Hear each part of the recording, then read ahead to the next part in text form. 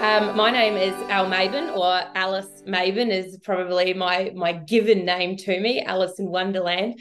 I'm the founder of AgriShots, which is kind of like the giddy images of the ag industry. So I'm all about telling really great stories about our agriculture industry and improving the perception of, how people think agriculture is and what we do out there in the bush. There you go. Another professional intro, mate, from our guests. So obviously you've done I this a just few made that times. up. You've spoken a few times publicly because you just rolled off fairly easily, didn't it? Well, we don't do any fact checking anyway. This is a Nah. fact free zone on You this should podcast. the best thing to do is ask ChatGPT about me. It's amazing. They compare Shutterstock and AgriShots, and they absolutely give me a mint review. Oh, that's all right. That's Yeah. we'll get into AgriShots in a little bit because it's an interesting thing what you're developing there. But before we do, Andrew, Sixth sense. We got complaints, criticisms, and comments. Criticisms and comments, and I did get one I've from got last. I've got some as well, actually. So all right, I'll start with this one because this one's a quite important one. From Kath Sullivan from our last podcast with Clint Jasper. Oh yeah. She was very quick to send me a message to say she was disappointed in our portrayal of her and was kind of suggesting there might have been some slanderous intent. So we have to, and she said, if we're going to make an apology, Andrew, we need to make sure that it's authentic. So I would like to confirm I apologize. I do not believe that Catherine Sullivan from the ABC is a shill for big fertilizer. No, and I concur with that statement. I apologise that if we made that seem to be the case on our last podcast. She is not a shill. No. Wink, wink. So that was a complaint. Yep. Feedback. Good morning. Listened to your water podcast this morning. The ones where you talk to your pals are the best. And who's that from, Auntie Julie? Anonymous. Oh, really? It was sent in as an anonymous request. I thought you put it on a Scottish accent, so you're giving us a hint that it was from somewhere back home. I'm not putting on a Scottish accent. This is, and it's Irish anyway. It's not Scottish. All right. Okay, let's get into the sixth sense. I did get one other one. No, I can't say that one because it's too many expletives. Oh, that's definitely from Scotland. Right up. Sixth sense. Yeah. Now, Alice, you know the drill. You've heard a couple of our podcasts before, so we don't need to explain what we're doing next. We're just going to start. Do you want to go first, Andrew? This time I'll keep note. I think we should change it up, actually, Matt. Sorry, just before we go. I think we've got to actually take away some of the questions, the standard questions. I think we've got to remove Crocs because Bobcat has answered that one perfectly. I just feel that people are getting too prepared now. All right. Okay. All right.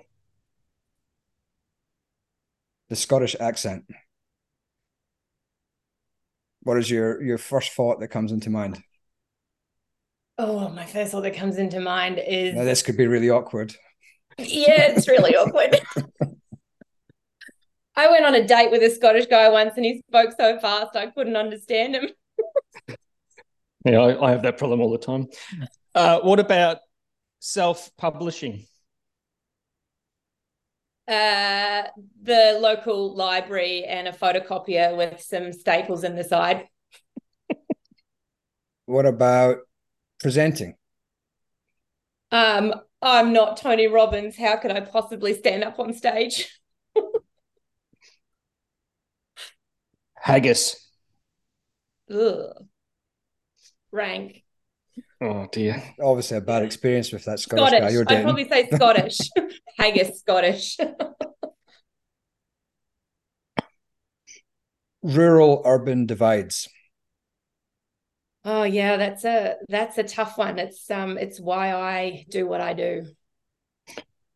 The visual portrayal of agriculture.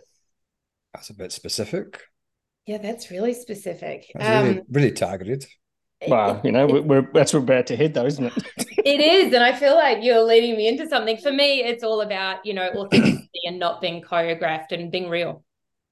Very good. Well, that's it. I mean, for those that do listen, Andrew, the sixth sense is a way for us to start to draw out some information and think of what we're going to ask next. So you've got to start to direct it. don't you? People think it's just a game and a bit of fun, but it's no. We don't do anything without a reason. We're very precise. It started off as a warm up thing. It did work well. Mm-hmm. I tell you what, it puts you on the edge of your seat. What am I going to get? I think we do have to mix it up so it's a bit more.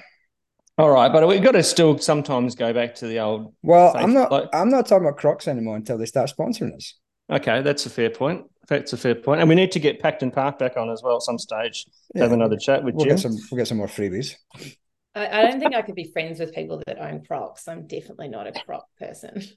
See, now, if we had done Crocs we did haggis and Alice failed the haggis test, and now she sounds like she would have failed the Croc test. It would be very short. It's going to be a very short podcast. Okay. But I would say that if you actually go into any city now, you will see all the young kids wearing Crocs. So they are stylish, and I've been wearing Crocs them. And socks at the same Crocs time. And socks, and they are fashionable. All the young kids wearing.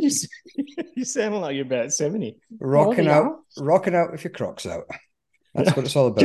Just be careful how you say that. It's when they wear them to a wedding. That's when it really draws the line. Dress Crocs. That can be quite expensive. Crocs these days. Crocs are expensive. Crocs are $90.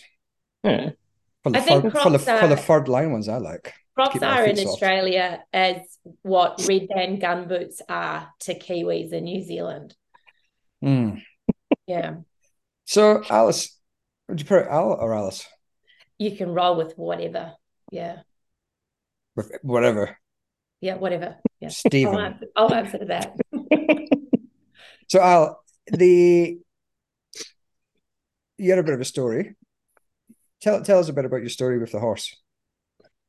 Yeah. So when I was 15, I had an accident off a horse and spent 3 weeks in a coma. I had to learn to walk and talk again, and I learned really well a second time round.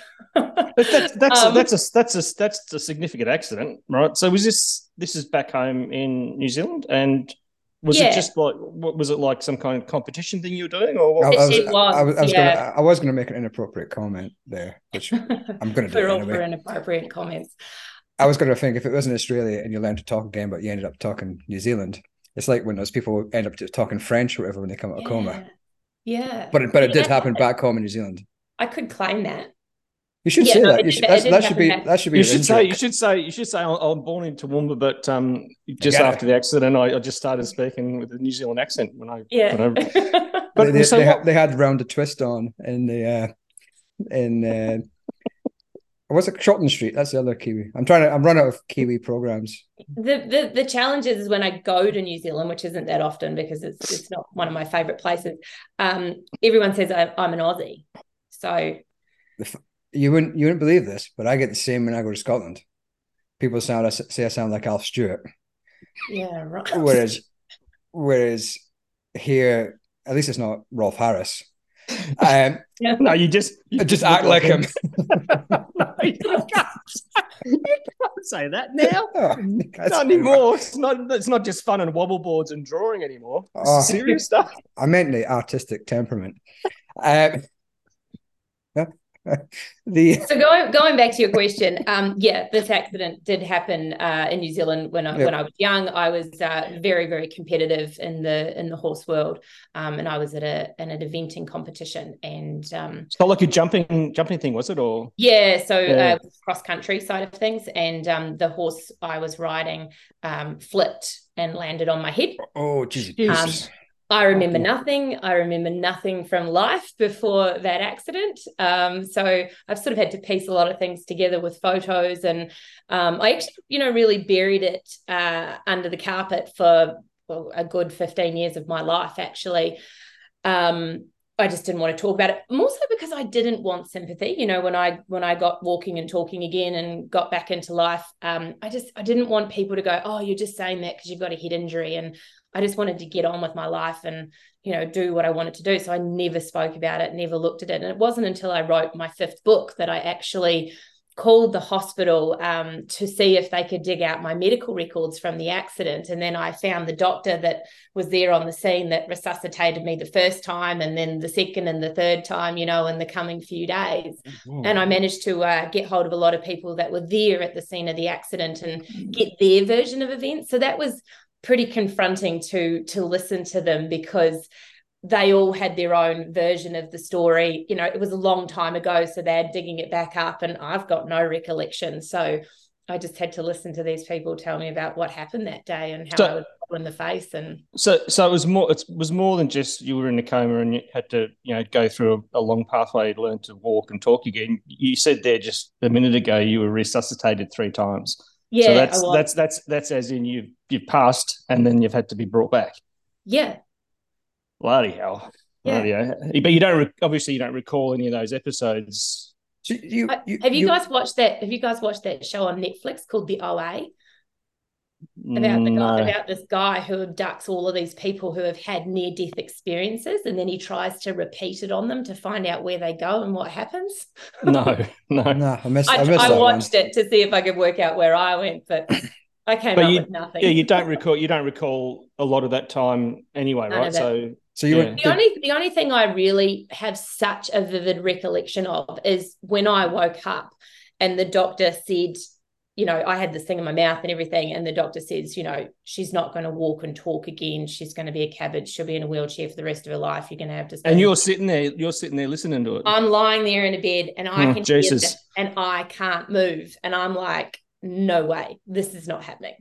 But I couldn't get it out. I couldn't say anything, right? So how long was that? Because there was a movie that I saw. It's a foreign film, I think a French one, about a guy that suffered. There's a certain type of stroke you can suffer where they call it locked-in syndrome. So you're there conscious totally, but you can't move at all. And I can't remember what it's called, not the diving bell and the butterfly, but something, can't remember now. And all he could do was move one eye, like blink once with his eye. That was, and he actually wrote a book like that. They ended up devising with his nurse some kind of way that you could, say. So he did it letter by letter and wrote a book. And then this movie was made of him. But he was in that for a number of years, this locked-in stroke syndrome.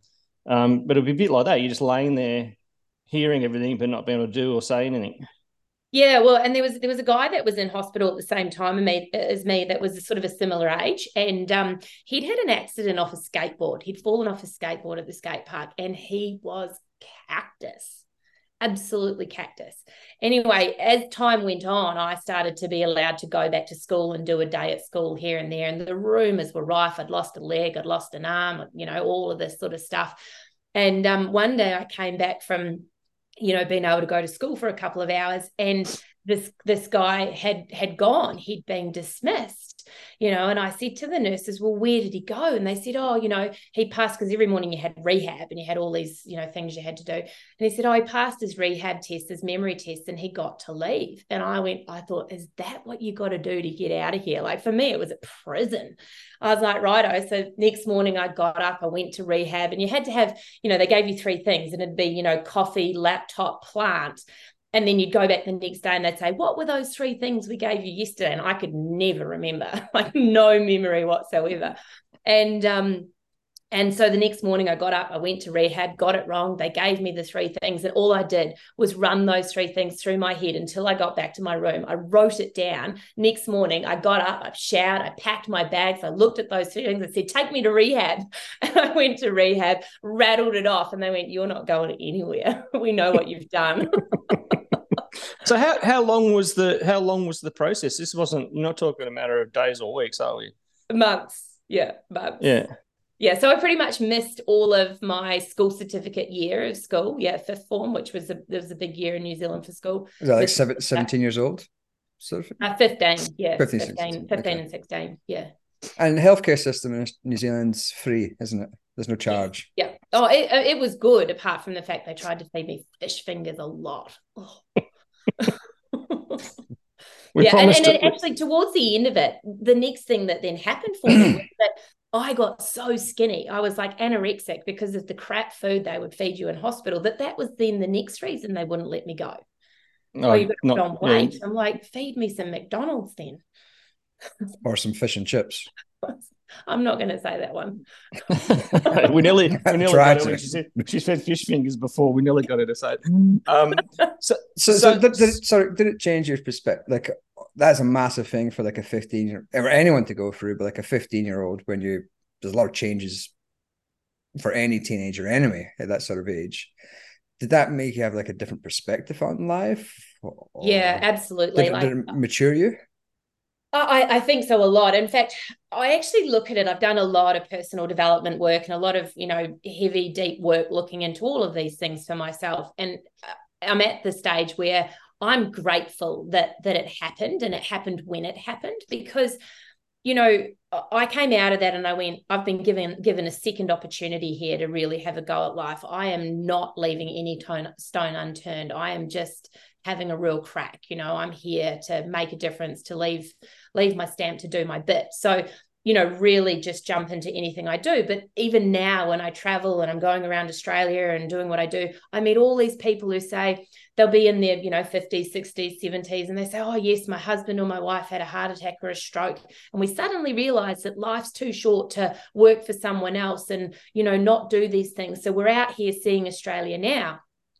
And I'm like, well, that's wonderful, but it's taken them till they're 50, 60 or 70 to work that out. I got to work it out when I was 15. So I'm grateful that I had that. And I often look back and I think, who would I be today if that didn't happen?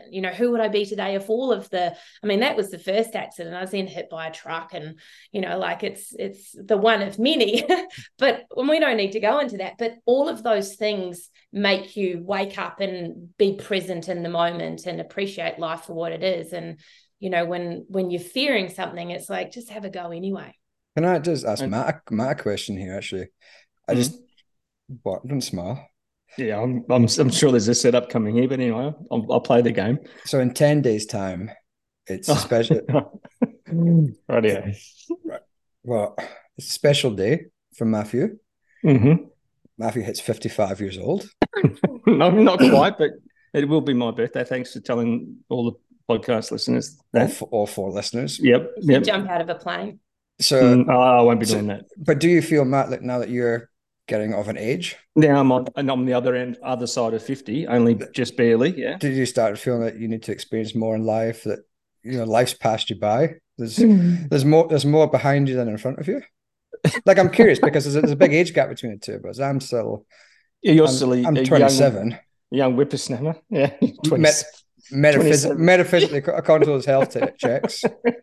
Well, according to those health checks, I am. Yeah, that's right. 55. That's where you get the 55 from. Although I've started to try to be a bit more healthy these days. You can probably tell by the imagery. So, Matt, have you been looking at caravans?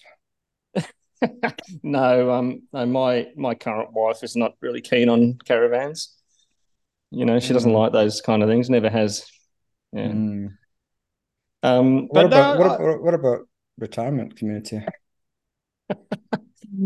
Some days, Andrew, working with you, I think maybe I should retire. Yeah, that's a present thing, but it's not related to my age, I don't think. But I think because I have had a bit of a checkered, different career across, and a lot of the time spent. Past, he's been in jail. He said when he said checkered past, he was yeah, that's where he was going. Well, just to say a varied career, but a lot of that was spent within industries that you could be quite immature in your behaviour. And then you came to this industry and we matured. Are you telling me you're being mature now?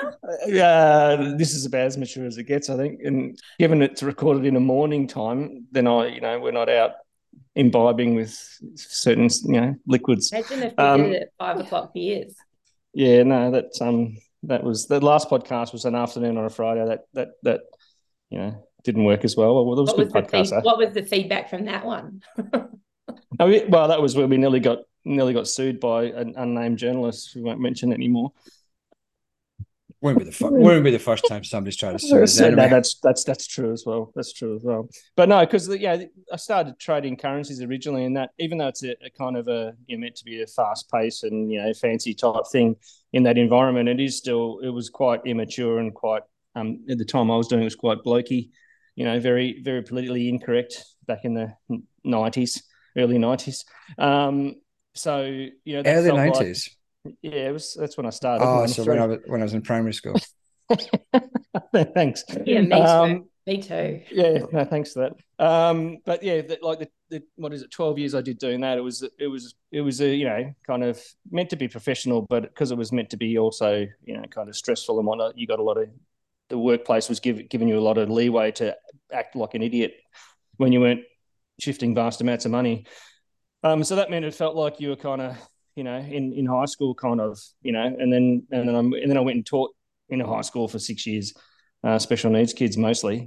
So then you're back in high school, and it kind of felt like I still was being a teenager. So, you know, it's one of those things where even though I am old, mentally, I think I'm still kind of 19 or something sometimes. So really what you're trying to say here is you've just never really grown up. A little bit. He's That's like probably, yeah. he's like Peter Pan. Like Peter Pan. Do you want to know a fact about and Peter I'm Pan? Alice in Wonderland. and Andrew's Tinkerbell. Do you want to know a fact about Peter Pan? No, okay, no. I know what you're going to say. I know what you're going to say. The author was Scottish. Barry, John. What is it? Barry. Jane Barry. Jane Barry. Yeah. He wasn't Scottish. Well, I thought he was Scottish.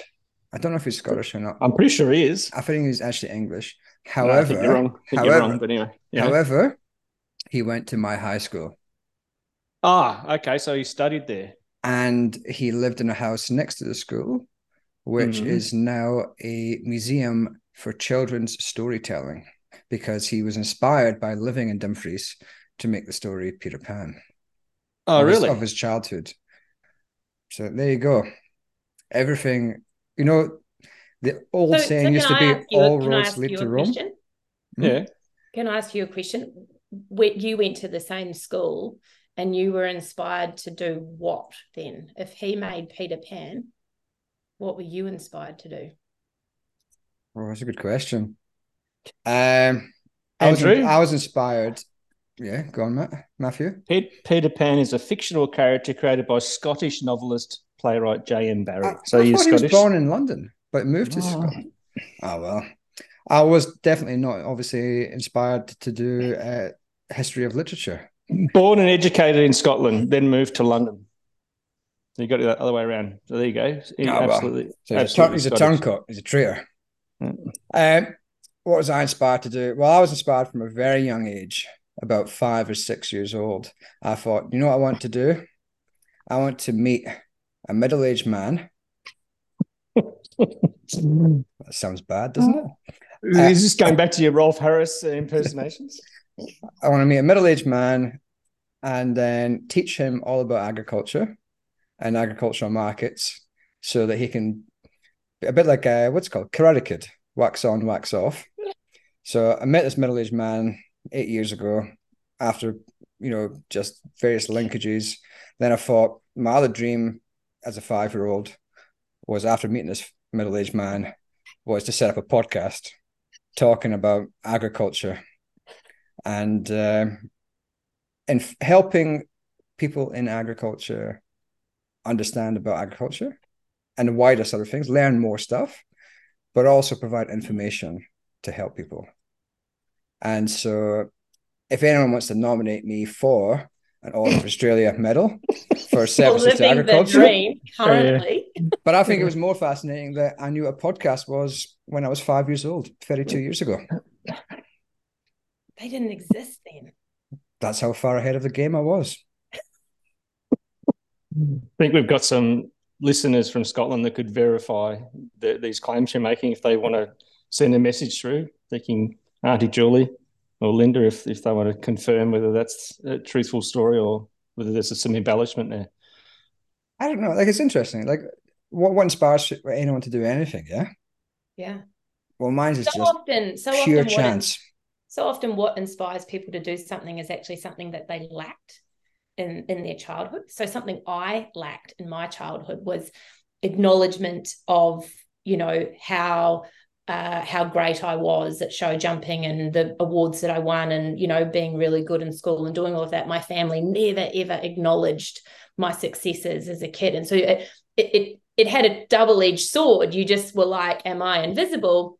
But at the same time, you just tried harder and harder and harder to please them more and more and more, right? So you became this overachiever. And here I am today. I spend my time acknowledging and creating videos and showcasing how amazing our agriculture industry is, and the people who, farm and do what we do in ag here, to give them the acknowledgement that they so often don't get as well. See, that's right. That's right. I've got a different view on things. Yeah. Or my personality is slightly different. I was talking to my mother about this maybe 2 weeks ago when I was in a long drive, and she said that I was very, and this might surprise people, I was a little bit disruptive at school.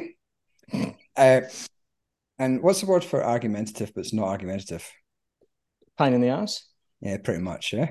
But she said I would have been very good at debating stuff. And I reckon you're a master debater. That's very good, Matthew. And Matthew, this is a serious podcast. I'm trying to open up. This is Are You Okay Day, and I'm trying to open up here. Oh, it's the day after Are You Okay Day, so it's a whole week. Are You Okay Day? Oh, is it? Is it? Okay. It's actually Are You Okay week now, because all those corporate companies have got to spread it out as much as possible to get as much ESG points. What was I saying? I was argumentative, and if I didn't believe something was right, I would always tell people that it was wrong, teachers included. But I was the only reason I went to uni was because my guidance teacher said it wasn't for me. You wouldn't be able to do it. Wouldn't be able to do it. You did it because you couldn't. I'll show you. I'll show you. And that's so almost everything in my life has been somebody telling me I couldn't do something, or I wouldn't be able to do something, or I shouldn't do something. But that's what Alice was kind of saying. Then it's you still rallying against the these childhood ideals of I'll show you, I'll show you, sir. Everyone said the same thing to me when I launched my first book. No one buys books anymore, and no one reads books, and who would want a book about that? And you'll never succeed at that. You can't self-publish and become successful, and all of the bloody one-liners came out, and I'm like, you tell me I can't, and I'll show you I can. So that's where I wanted to, because you obviously started in New Zealand, but you came to Australia to, what was that, just to kind of, you wanted to come and live here, or you just wanted to tour and then fell in love with the place and decided to stay, and then kind of traveled the country? Is that? No, I was working on a station in New Zealand, and I brought the paper one Saturday morning, and it had a job advertised in it to go and work on a station in Australia. And it was a local phone number to call. And I was like, well, I'm curious to know what the deal is here. And I rang the guy. And back then, before things were PC, he said to me on the phone, he's like, I have to ask you this question. How big are you? How much do you weigh? And I was like, what? Like 60 kilos, And he's like, and I'm like, why are you asking this question? He said, because if you were a big person, you wouldn't cope where you're going. It's really hot and it's really this. And I'm like, oh, okay. Thought nothing of it.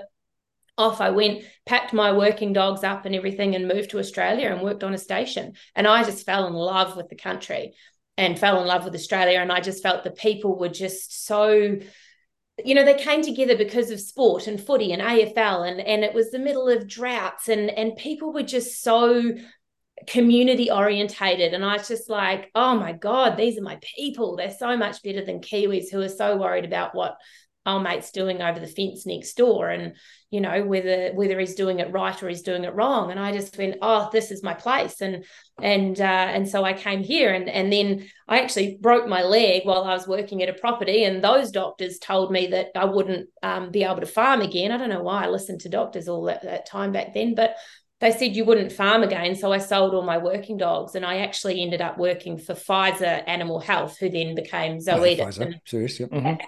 I had a fantastic career with them for 7 years, working all over the world, New Zealand, Australia, Canada, the US, did a huge tour of Europe, and learned some amazing stuff. And then I just got to a point where I was like, you know what? I don't want great sales rep written on my gravestone when I die.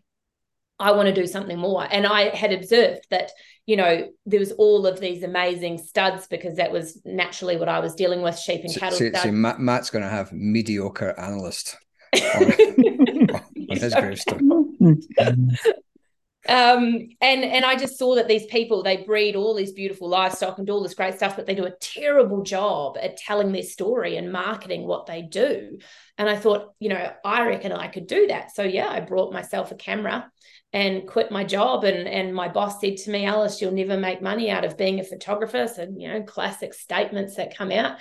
And away I went. And so the idea and the vision that I originally had about becoming a stud stock photographer and supporting these clients that I already knew kind of went out the window when I ended up on that big cattle drive from 2013. So one farmer brought 18,000 head of cattle and decided to walk them 2,500 kilometres from Winton, Queensland, down to Hay, New South Wales. It's an old kind of stock route, wasn't it?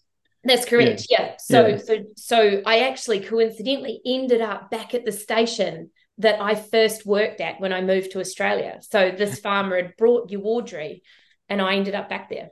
So the photography, so that was you starting to, this is all before Agri Shots though, right? You're just doing photography. Correct. Yeah. So, I'm just a girl that brought a camera and went out there and could sit on a horse and ride a horse and taught myself to take photos on the fly when I was doing it all, and then ended up putting my first book together, The Drover. Yeah, that's what I was going to go next. So the photography and the actual event of doing the droving and taking the pictures came first, and then you thought, what a great story, I'm going to write a book on this. Yes. And then you were swamped with publishing offers. So but you decided God, no one wanted to know me.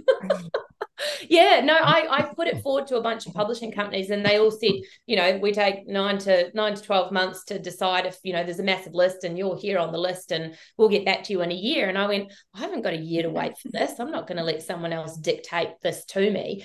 And so I decided to self-publish. So I spent all the money I had self-publishing. I actually took a screenshot of my bank balance the day I hit print on 1,000 books, because that was the minimum print run. And I had how much does that cost? Out of curiosity. I can't remember off the top of my head. Back then it was, what would it have been? It would have been sort of $40,000 back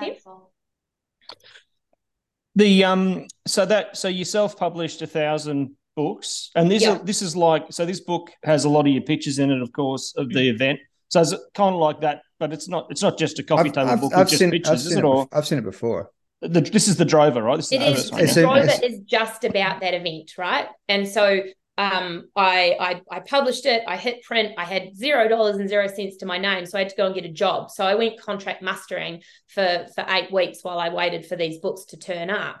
And when they turned up, 1,000 books looks like 3 pallets of books. And they rocked up, and I had envisaged that I would just go and sell them to bookshops and everything, because that's how you sell a book, right? But I then found out through one of the publishing agencies that emailed me and said, no, we don't want to publish your book. I was like, that's okay, I've done it myself. They said, if you choose to self-publish, bookshops won't support you. And I thought to myself, well, how do you sell a book if you can't sell it through a bookshop? So I actually ended up traveling back down the stock route through all the towns that we went past with the cattle, because I thought, well, these towns and these people have a direct affiliation with the story, so surely they're going to want this book. It's a historical trip. And so I went to cafes, country clothing shops, saddleries, roadhouses, supermarkets, butchers, you name it, anywhere that I knew people went on a daily basis and tried to sell this book. And I got, we don't sell books. We're not a bookshop. No one appreciated those cows coming past. People don't have that sort of money. All of this, I just got every no there was. And this went on for 3 days. And I got to the end of it where I was like, you know what? I've stuffed up. And yep, my old boss was right. You can't make a living out of photography. Get rid of the books. Go and get yourself a job. So I gave up at that point. And so I just carried on, and I just gave these boxes of books away. I said, here, have them. No one wants them. Do what you like. Sell them. I don't really care. And I'd get, I don't know, 20 Ks out of town in these rural towns, and there's no reception if you've ever travelled remote Australia. And you'd get to the next town, and there'd be a missed call on your phone, and be like the previous town going, are you still in town? We've sold out and we need more books. And all of a sudden it just went absolutely bonkers. And so I've got no money, no books, no nothing. I decided to sell my car to pay to print more books. So I'm pretty sure I've seen it in a couple of corporate offices in the reception. Yeah, that'd be right. I'm pretty sure I saw it in the Elder's office once. Yeah, that'd be right. Yeah. So, Yeah. So but then you know, you went on to write another 4 or 5 books. another 4. Yeah. So I was hit 4. by a truck in 2015. So then I decided to hitchhike around Australia for 18 months, learning to drive trucks and road trains, and told the story of how important our transport industry is. And then did 2 about the entire agriculture industry, and then The Winding Road, which kind of tells the story of, you know, my journey, and it sort of dives back into my head injury. So it's kind of like part business, part sort of great outback story, part, you know, really cool things I learned along the way, and sort of part self-development. Yeah. It's got a sealed section in the back of it that you have to like tear open, the last chapter. Seal section. Yeah. Oh yeah. Okay. Interesting. We won't query too much. But I don't want to give away the secrets of the seal section. Just trying to think, Matt. Yeah. How many authors we've had on the podcast now? There's been a couple. Michael Trant. Gabby Chan. Chick Olson. Oh yeah, Chick Olson. Yeah. Alice. Is there any more? There's more than that. Oh, that guy. Oh, the Italian guy. And Bertaglio. Yep. The water guy, the other Italian sounding guy. Jay Familieri. Yeah. Yeah. I got it near the right. You want to say it again? No. So maybe we should actually change. We should, mate. We should Agriculture's book review club. Yeah. Could do book week. After Michael Trant came on, his book hit the Apple bestseller list about the week after he came on. Was it Apple and Audible? So I'm just saying, like, but your books have already won awards, haven't they, Alice? I'm not sure. Yeah. They doesn't have an Order of Australia medal yet, though. That's true. So if anyone wants to do it, does anyone want to do a dual nomination for? I'm trying to become a citizen. That's my first task. Can Kiwis become citizens? Yeah. Can Kiwis become citizens? Didn't have to go up. We can now, yeah. If there's anything Jacinta Ardern did that was okay, it was make things easier to become a citizen in Australia. Well, as a citizen, you know. How long have you been here now in Australia? Since 2006. Did I say that right? Yeah. Yeah. All right. So on a completely separate note, I had a funny experience yesterday. It's a completely off tangent. I was at Hoiberg tangent. It's a complete Hoiberg tangent. I just thought it was so Australian. I was at a jiu-jitsu class, and those 2 guys started talking French. And the instructor, who's Dutch, had been here about 3 years, shouted out, "We'll have none of that. This is Australia. You'll talk Australian. You either fit in or you fuck off." I just thought it was funny, like this foreigner basically telling. Anyway, that's a complete tangent. But welcome to my country, Alice. Thank you. I reckon I've seen more of your country than you ever will. Yeah. As an Australian, I can say that. So the books were published over a series of years, but then you've now, how long has AgriShots been established now? So this is another venture where you're... Yeah, I like this one. This is interesting. Yeah. Well, like, let's just put it out there. I haven't recreated the wheel here or anything, right? So don't put me on a pedestal. But AgriShots has been going now for 3 years. It was a COVID baby, but the idea has been there since the inception of starting what I was doing. So, you know, the comment that my boss made to me all those years ago about you can't make a living out of being a photographer is pretty correct for the most part, because a lot of people they have a model that's 1-to-1. They're doing a wedding photo shoot or a baby photo shoot, and so the only one who wants those pictures are that family and those subjects in it.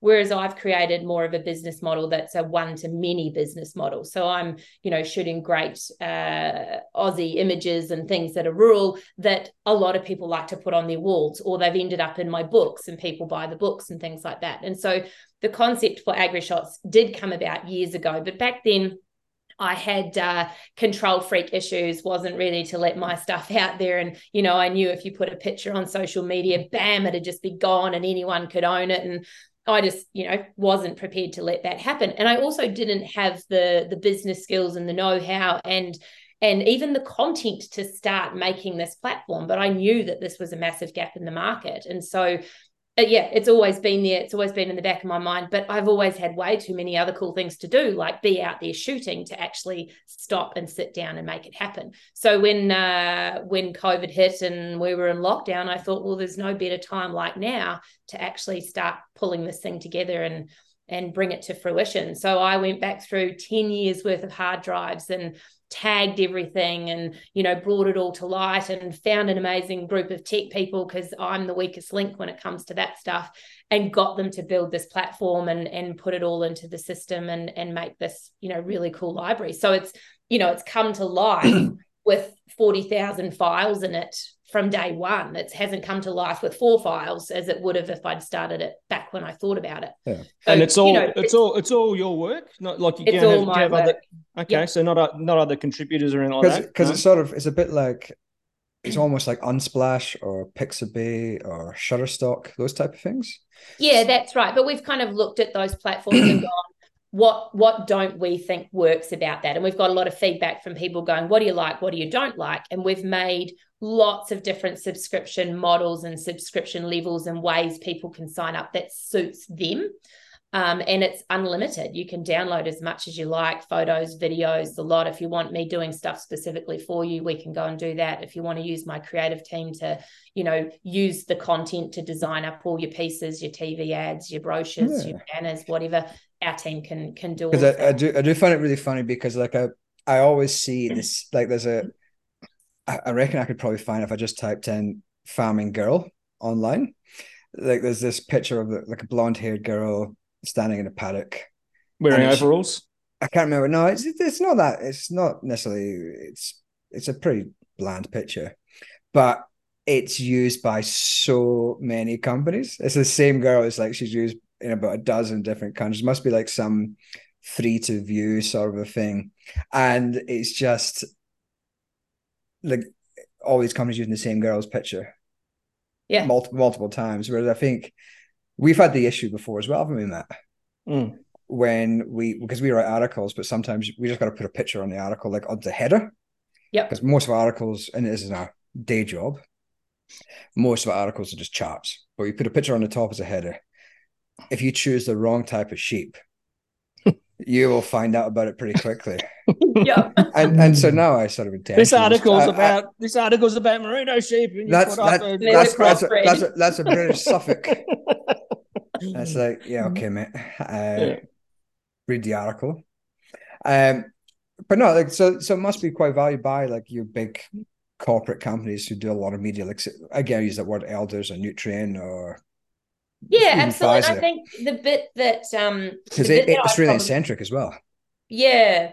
And the bit that I think makes me different from a lot of other people out there doing things is that first and foremostly, I grew up in agriculture. I grew up on a station, sheep, beef, deer. I've worked on stations here in Australia. Like I understand it. I, talk farmer, do all of that sort of stuff.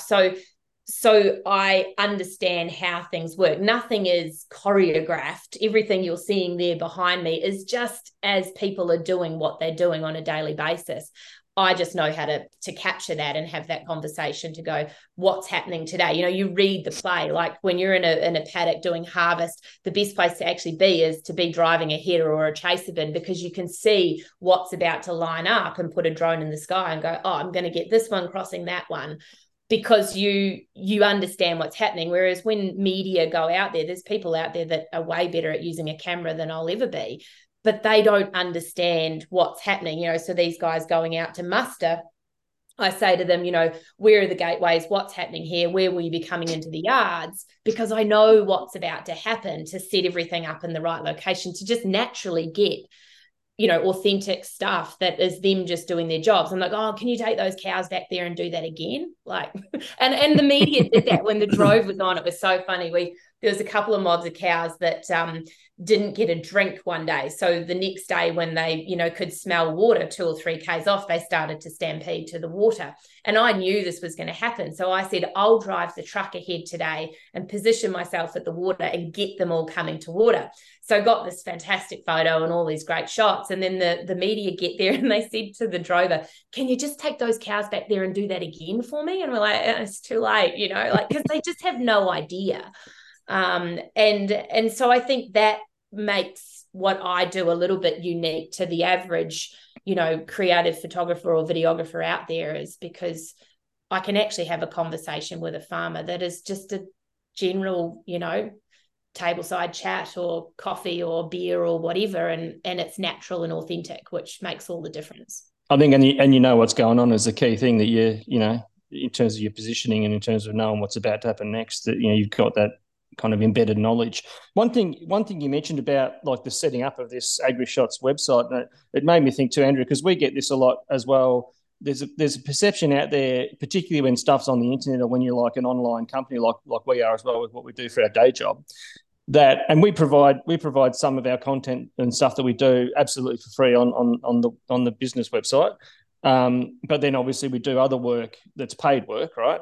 I've got a paper around, and Matt works at McDonald's. Yeah, and so, but I got accused of being a bouncer on the weekend. But that's one of the. Sorry, there's another tangent. That's because of how you stare at people, like that Scottish glare that you have. I should talk about that tangent as well. We should add that at the start. But I got noticed as a celebrity at your local pub. I went into the Civic pub to watch the UFC because I'm not paying $80. And I was standing there watching it. And you did pay $80. It just was on drinks. It's on well, there you go. And then a guy looked at me and said, "All right." I said, "All right, mate."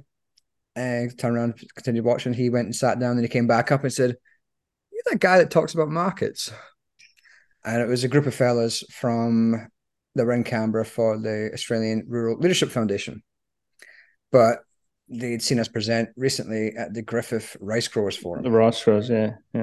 So just saying, I'm a Z-list. You're reasonably identifiable with the big ginger beard. However, one of them did say, "I actually thought you were the bouncer."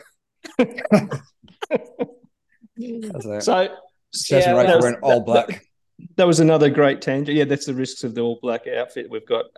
So getting back to that comment, like I was saying, where we provide some stuff for free, a lot of the stuff when it goes, I think you mentioned before that you had some hesitation about putting some of your stuff online because once it's out there, there's almost a perception with some areas that it's on the internet, I can just use it. You know what I mean? And when you're doing creative stuff like photography, we like to think some of the stuff we do on the website is, it's data driven. It's not quite as creative. I think it's very creative. There's an element of creativity to it, I guess, as well as economics. But, we're in the same boat that we're happy for people to take stuff from the website as long as it's credited. But then there's almost a perception that then anything you do is free, right? And you have to kind of can you do this? Can you do that? Yeah. So we put something. Can you do this? Yeah, put something out there, and they say, "Oh, that was excellent. Now, can you add this, and this?" And it's like that's about 3 hours work for us. We're happy to provide something. Sometimes it's something that's like probably a 4-week project. Oh, can you just do this? I was like, you got to pay us $60,000. So.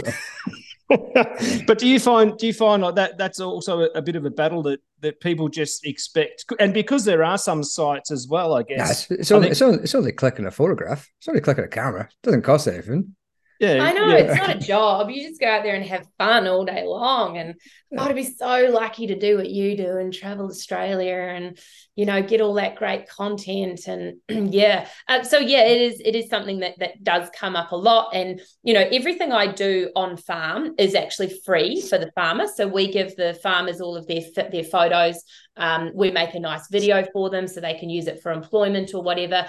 And they then allow us to be able to use the content on the platform and make it available for the industry. So they understand that the bigger purpose behind, why I've made this available and do what I do is about improving the perception of ag and showcasing that we are business people, that it is a great industry to be in. And I'd love it if people, I'm just one person out there trying to do it my little way, and everyone needs to be doing their thing to tell their own stories.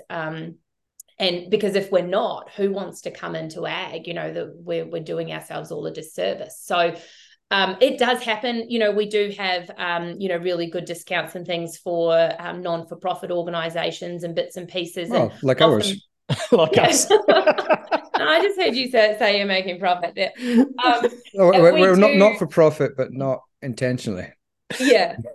So I make videos all the time, and look, I'm happy for people to share them because that's about education, so through my social media, if people want to share things on there, they can do so. And obviously it's attached to my social media pages, so people are seeing where it comes from, and if they want to look deeper, they can.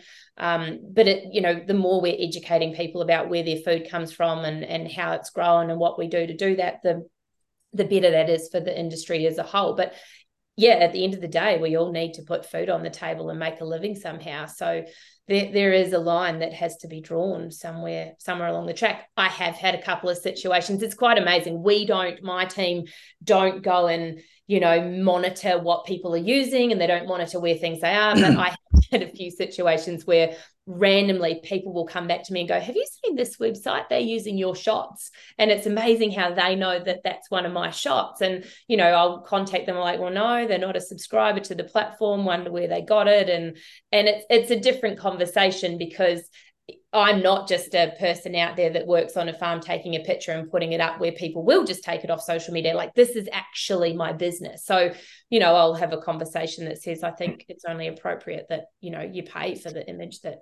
Yeah, well, it's your IP from somewhere. It's your IP, right? It's your creativity. Yeah, and the images. I mean, sometimes people will ring up and say, oh, we want to buy these images and we want them exclusively. And I'll say, no worries. And like someone the other day wanted a picture of, 9 cotton pickers in a paddock, or someone wanted, the 21 case headers in a paddock there. And I'm like, yeah, that's no worries. Like, what's that worth to you? Like, how much do you want to pay for that? Because A, it's not in season for you to go and get it right now. And B, even if it was, you probably couldn't orchestrate that.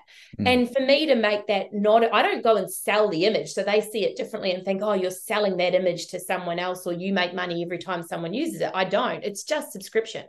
So you subscribe and you can use whatever you like. But if I take that off the platform for you, like that footage right there of 20 John Deeres, you can't go and get that tomorrow. So what's that worth? And why would you want it exclusively? Because the way that marketing moves these days, once you've finished making a piece of marketing collateral, you've got to start making the next one.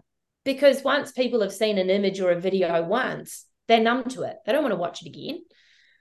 So having exclusive ownership of something, like, how do they measure return on investment for that piece of footage or that image that they want to have? And I'm like, sure, what do you want to pay for it? It is interesting because you present a lot as well, yeah and we present occasionally, and sometimes you are asked to come somewhere for free of charge.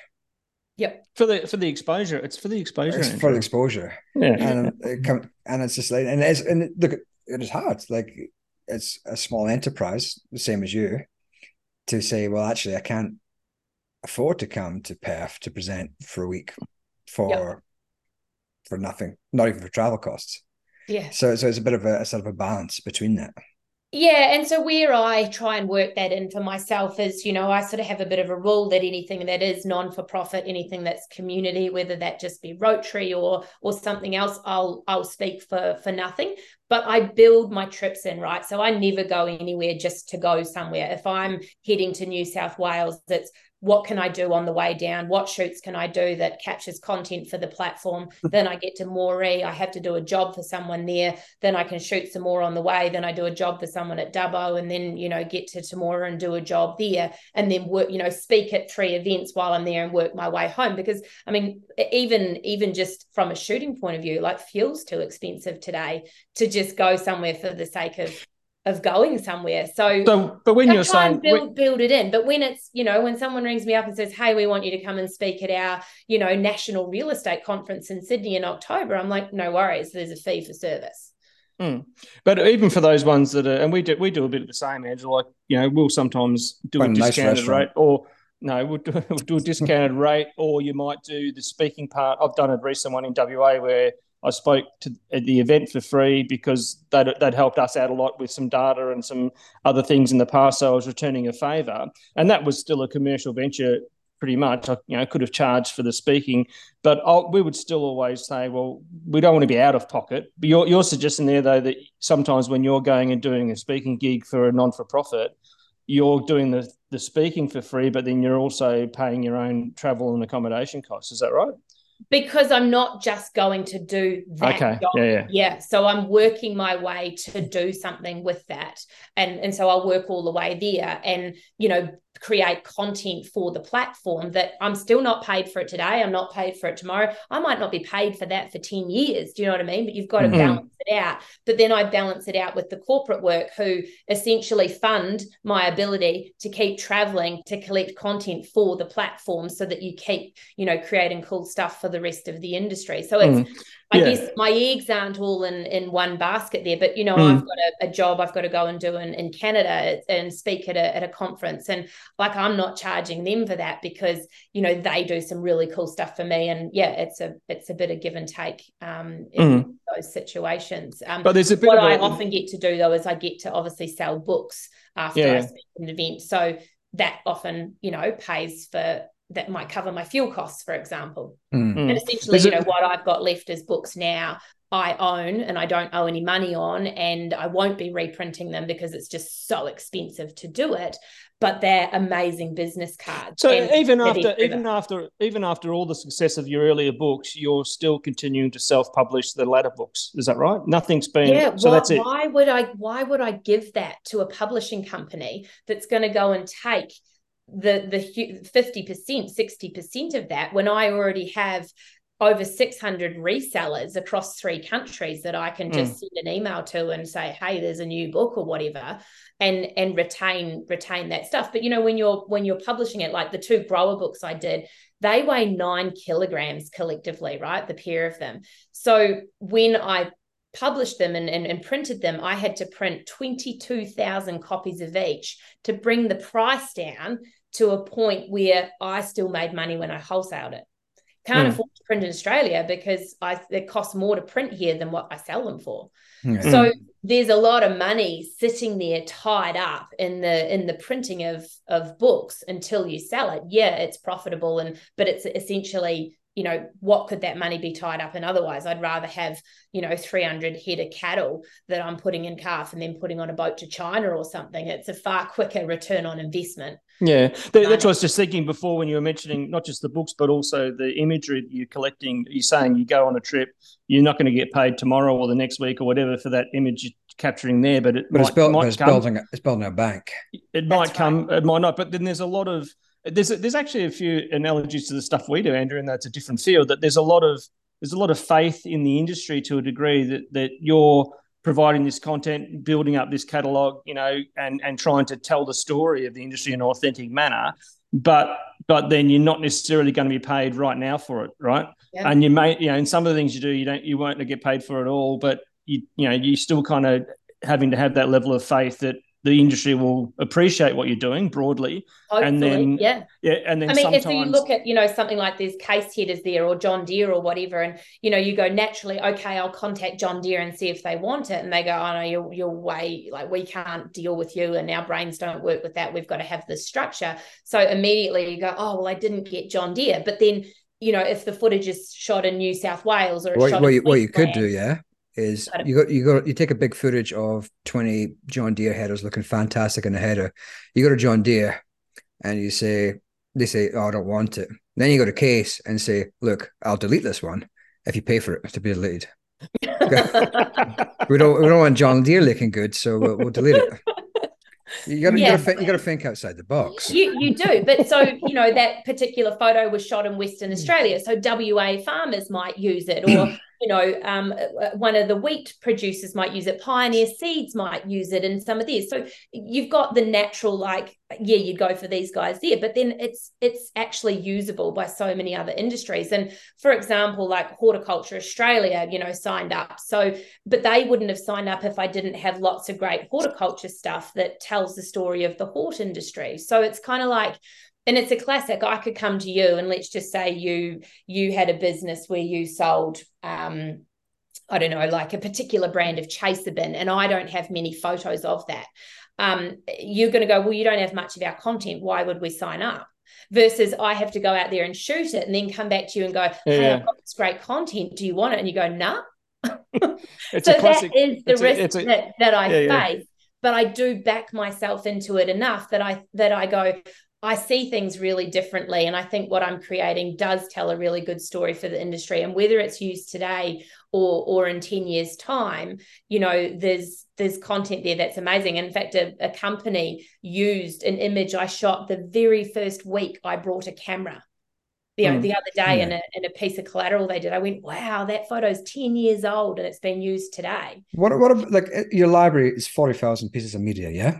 There's about 57,000 now. Yeah. 57,000 now, yeah. So what is the aim? Like how many will it just be continue to growing by a couple of tens of thousands a year, probably? So I put up sort of 2,000 to 3,000 new files every month. So depending on what's pertinent, what's happening in the country and what's going on, I'm around traveling. If it's, we've just done canolas and flour. So I just flew down to Temora the other day and did some stuff through the Riverina for all the canola flowering. Harvest will come up. We'll do that. People start landmarking sheep shortly. So there'll be a lot of, sheep work and things and a lot of produce. So just wherever things are happening, we're always, adding to that content, filling it out, making sure we're filling in gaps that where there's gaps for different things. If people come along and say they want different stuff, like last year we took a few shots of people that just happened to be at work wearing Do It for Dolly shirts and, got it and created a tag in the platform, Do It for Dolly. And then on Do It for Dolly Day, wow, everything was from agri shots. It's like, oh, didn't realize this would be so important. Like things just come about because people say, oh, we need more shots of this. Or I went to Evoke Ag earlier in the year. There were 5 sites there with the same drone backdrop. And I'm like, we better go and get some drone photos, and I've got a drone for sale at the moment that I don't use as much because I prefer to use the smaller ones because obviously they don't scare livestock as much. You can get, in closer to headers and under augers without, losing things. And if they just don't hurt the pocket as much, if they drop it, bigger isn't always better. And so I'm like, oh, well, I'll sell the big one. And I haven't sold it yet. So at the moment, I use it as a prop in my shoots. So I put it in the sky and fly it, and I follow it with another drone to film the drone to give people drone footage. It's very meta. It's very meta. Marketing. It is a case though, like you're saying, of having the faith to build it and they'll come kind of thing, isn't it? You're putting it out there, but then you're hoping, like I said before, the analogies of what we do here as well is that you create a quality product, and then eventually it sort of permeates. It does, but the industry does. The industry does if they like what you're doing, they like the message you're selling, this authentic kind of imagery of Australian ag or even potentially ag. Do you take pictures elsewhere outside of Australia as well, or are they mostly Australian shots? Just Australia at the moment. I've just come back from a trip to Africa, but that was more for just business and personal development than anything. But the options are endless. Could go the world to do it. So, but then could you get people to actually people as guest photographers who provide pictures and then they get a cut of any time their image is used? So that I'm open to these things and people have approached me about that. We don't track what people are downloading and they're not paying for that. Yeah, your systems are a subscription. Yeah, so take what you like. So if you want to go on today, technically speaking, someone could go onto my platform, they could download everything and then unsubscribe. But we create a bit of a FOMO effect by always uploading new stock every month. So if you unsubscribe, you miss out on the new stock. Well, and it's I mean, like I said again, it goes back to that having that trust and faith in the most of the users doing the right thing. And we do a similar thing, Andrew. We provide stuff for free, but we also hope that people will, value what we do. And then if they want us to be around long term, then you've got to then sometimes throw us a bone, occasionally that's paid work, you know what I mean? And it is, otherwise. Yeah, I think it's interesting, the sort of different business models, and our organizations and businesses are probably quite similar in a way. We provide content. We always, I just got asked this the other day by, I think it was a Pulse trader. He said, why do you provide it for free? And I was saying, well, we provide this for free because it's generic stuff that we provide because we think it's of value. And we think it's an importance of providing value and also provide information to the wider industry, because there's a lot of information out there that's just made up on the spot, as we all know, Matt. Correct. But we went down a completely different model. We used to work for a company that had a subscription-based model that cost money.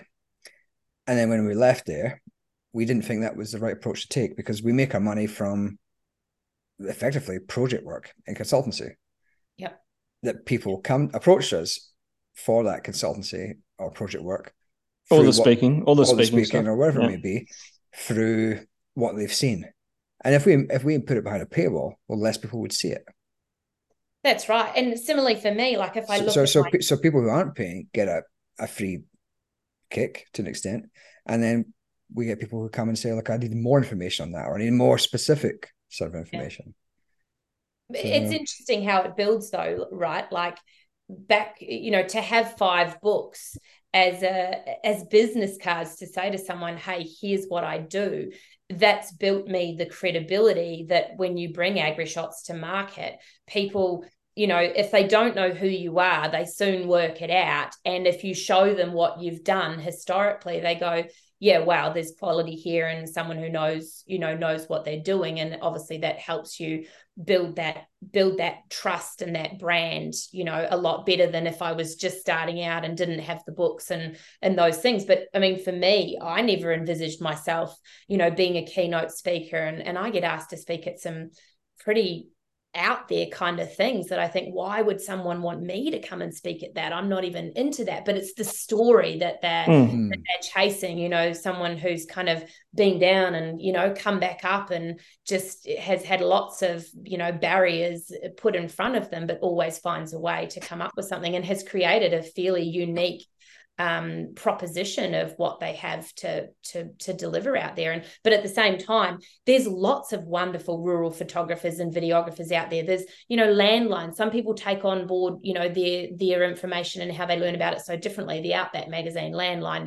There's a crazy bird in WA who does these TikTok videos, and some people love her, some people like my stuff. Like I never see anyone in that respect as competition, because to me, we're all trying to do the same thing, is to tell a better story of the ag industry, which the ag industry is so bad at telling, so that people, appreciate where their food comes from, or, they stop, because it's the people who have pushback and create this perception about things like the caged egg industry. Like, I'll tell you right here, right now, if I was a chook and I got to choose if I wanted to be caged or free range, I'd be caged, because I'm temperature regulated. I've got food on tap. I'm safe from predators, and everything's like, it's the safest environment I could be in.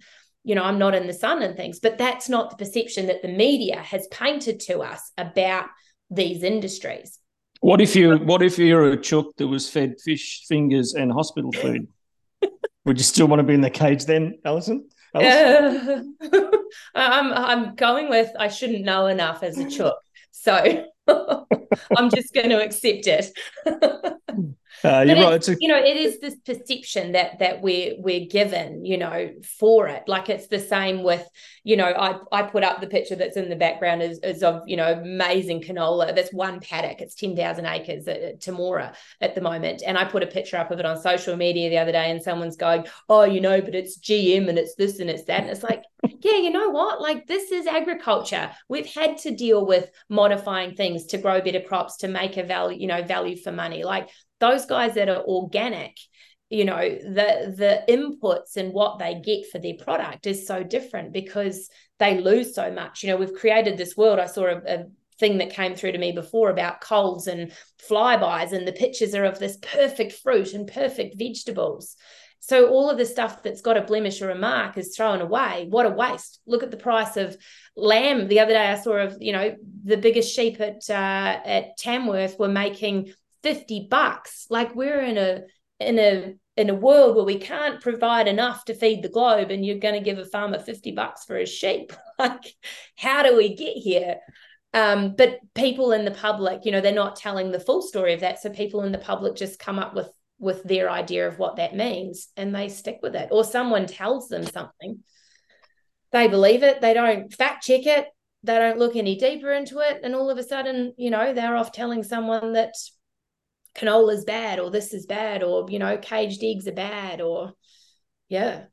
It's a pretty compelling story you tell. I can see why you get asked to be keynote regularly. But then from the time that you reached out to us, maybe a week ago, I guess, or something like that, and we kind of had a bit of a look at your website too. We're pretty impressed with the caliber of some of the stuff on there. When we Andrew, it was kind of like some good imagery there, like and like you're saying, you can see there's authenticity to the imagery. So I think. But now I look at it, the more I recognize it from other fit places. Like, it was the first time I looked at your website, but I have seen it, the images used all over the place. Yeah, and you can tell stylistically that it's your images, so it's good. Yeah, what you're doing is great. I mean, and we've been lucky too with what we've done. When we're going back to that kind of what's free, what's paid. Like, we've been fortunate, I think, Andrew, that we've had quite a few, I guess, leaders of industry in different segments that have realised that there's value in what we do, so they're happy to throw us a bone occasionally to keep us paid work coming through, and we appreciate that, because with that we're able to keep doing the free stuff too for the broader agricultural sector. That's why at the moment I'm having to do Uber driving. So, bouncing at your local pubs. Yeah, I only do the bouncing so I can practice my if I can boxing. spot you guys a free picture so that you can change your backdrop, so I don't have to look at what's on your kitchen table or the cat walking past. Hey mate, I'll do it for you. We usually have images on the back as well, but we'd stolen them from your website, so we didn't want to put plagiarism right there. Better remove these pictures, otherwise I might get sued again. But I think it's like, I think it's an interesting sort of business model, because it's like I like looking at different business models and how things work, and hustles and side hustles. And I never like that wanky sort of term of a side hustle, but you've sort of really gone into it as like not a side thing, but you've gone straight in. It's a direct hustle. But you've gone straight in from the start almost. You put it on the line with ordering the book in the first place. Yeah, and from the point of view of like, charging for it and things like, and people might look at it and go, oh, you're exploiting the farmers. And I'm like, no, everyone that's involved in the platform understands the reason why I do what I do, and they've brought into that. They're happy to be a part of it. They agree that we need to do a better job at telling our story. So they're happy for me to be there, photographing and filming them while they do their job. And they also know that I understand ag well enough that I'm not going to portray them badly. Like, the platform is fully open. You can search it till you're blue in the face without a membership.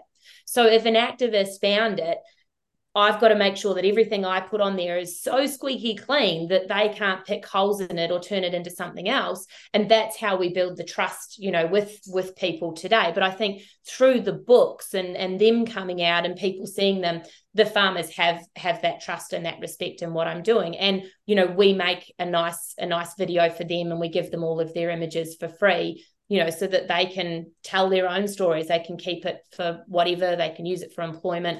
And it's the agribusinesses who are providing services and products to those farmers. They're the ones that pay to subscribe to get access to the content. Yeah, no, that's well put, I think. And I reckon I was just looking at the time. I think given it's been an interesting kind of story, and I think we've been kind of well and truly captured by it, because I've just realised how long we've been going. I do want to add in one thing before we finish up. Is an omission from earlier on. Kate Burke has also got a book. Yes. Oh, yes. That's another author. Yeah, correct. Yeah. And I know she listens to the podcast. I don't want her thinking that we haven't acknowledged. Yeah. I think the point to finish that on there is that everyone has got a book in them and a story worth telling that someone else is going to get something out of. Like, problem is Matt's is a comic book because he can't. Yeah. Whatever. Someone will enjoy it. I was gonna say a golden book, but anyway. Yeah. 5-year-old you might enjoy it.